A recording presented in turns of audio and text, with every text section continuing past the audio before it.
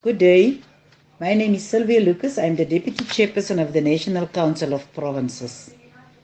25 years ago, the Women's Charter was adopted to ensure equality for all our people, regardless of gender, sexual orientation, age, disability, and other forms of discrimination. The Charter was a declaration of intent by the Federation of South African Women, which clearly defined the rights and privileges for women and by women in South Africa.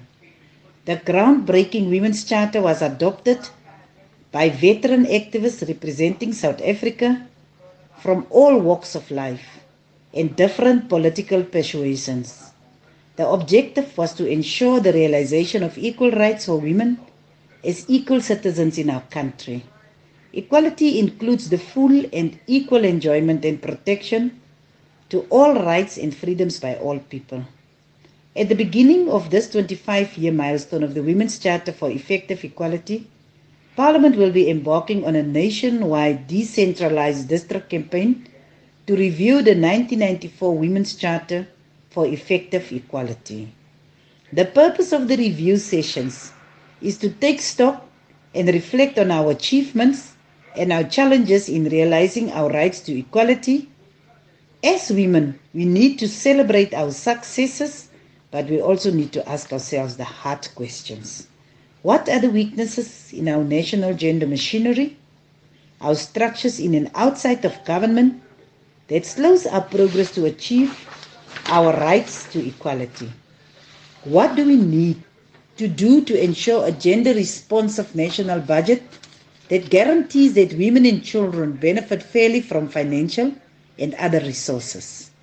What are the gaps in our laws and policies that fail to address the high rates of gender-based violence, including the high levels of economic exclusion and poverty experienced by women in our country?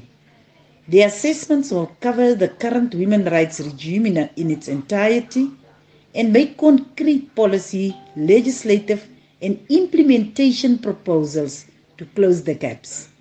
The objective is also to accelerate positive areas of change, particularly at district level. This will also enable the development of targeted plans which respond to the unique set of challenges faced by women in each district.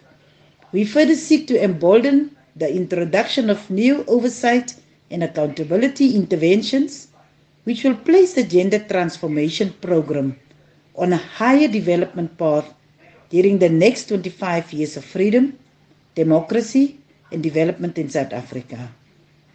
It is now up to the women of today to adapt the Charter in order to address the current challenges that women still face today.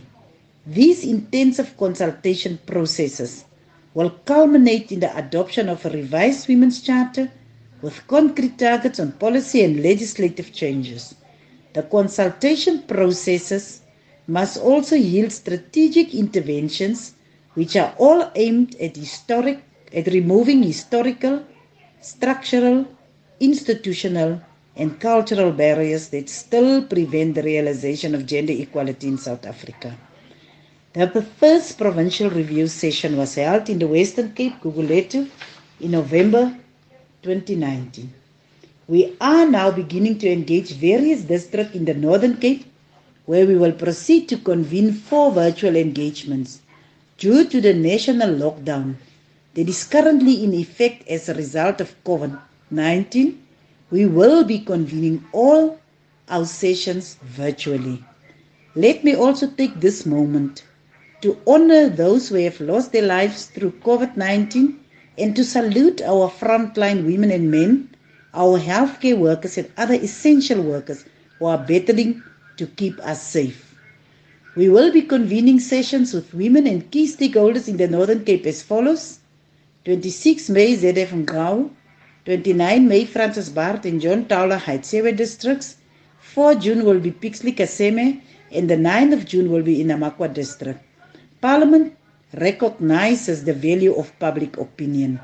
Make your voice heard on the review of the Women's Charter and join us in this national conversation.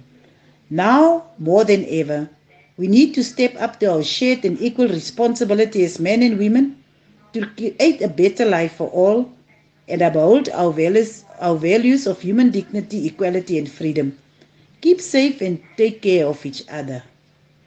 To participate in the Women's Charter review process, please send your written submissions to the following email: womenscharterreview@parliament.gov.za.